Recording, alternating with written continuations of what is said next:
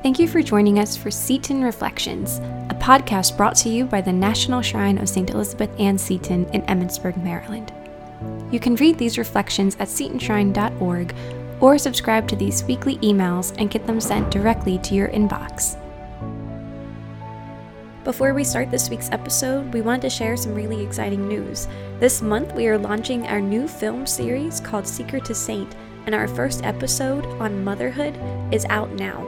Visit setonshrine.org to watch it. This week's episode is called Mary's Immaculate Heart Teaches Us to Love and is written by Danielle Bean. Every year I say we won't do it, and yet every year we do. I call it the summer slide. As a homeschooling mom, the summer slide means that in June, when the weather warms, I find myself less and less motivated to push my kids through their schoolwork. Eventually, some extra subjects disappear altogether while we focus on only the essential subjects each day, freeing up more time for swimming, hiking, and playing baseball. This year is no different. It's been a while since I opened this book, my youngest 14-year-old son Danny observed as he leafed through a geography book the other day.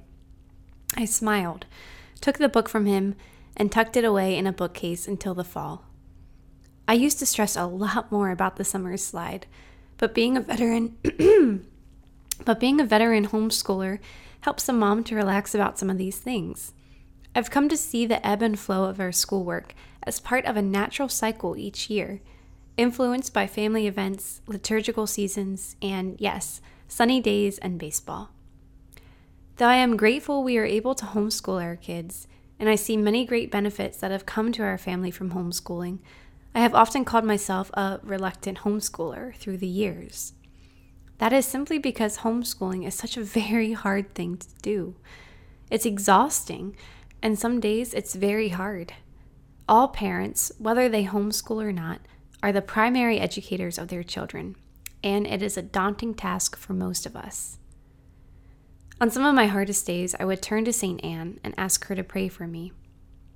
In my bedroom, I have a statue of St. Anne that shows her standing next to her young daughter, the Blessed Virgin Mary, and the two of them are looking at a book together. St. Anne is an original homeschooler, and she never fails to encourage me. In more recent years, though, I have come to realize that Mary herself is a teaching mom too. She surely taught Jesus to do things like get dressed and read and do daily work in their home in Nazareth, and she teaches us too. She teaches us to love.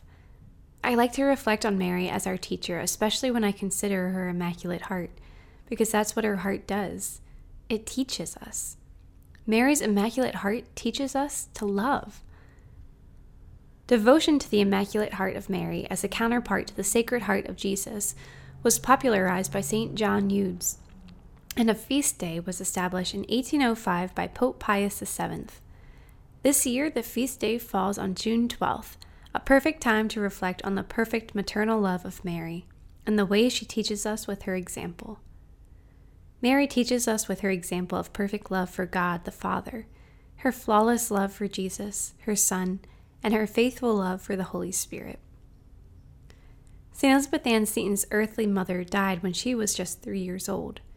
Deprived of an earthly mother, when she converted to Catholicism, she turned with great fervor to Mary, her heavenly mother. As St. Elizabeth Ann Seton took on the care of sick family members and the burdens of young widowhood, as she lost loved ones to illness and death and faced financial hardship, she turned to Mary again and again to find the strength to do what God was calling her to do. Her devotion even led her to write an adapted version of the familiar Memorare.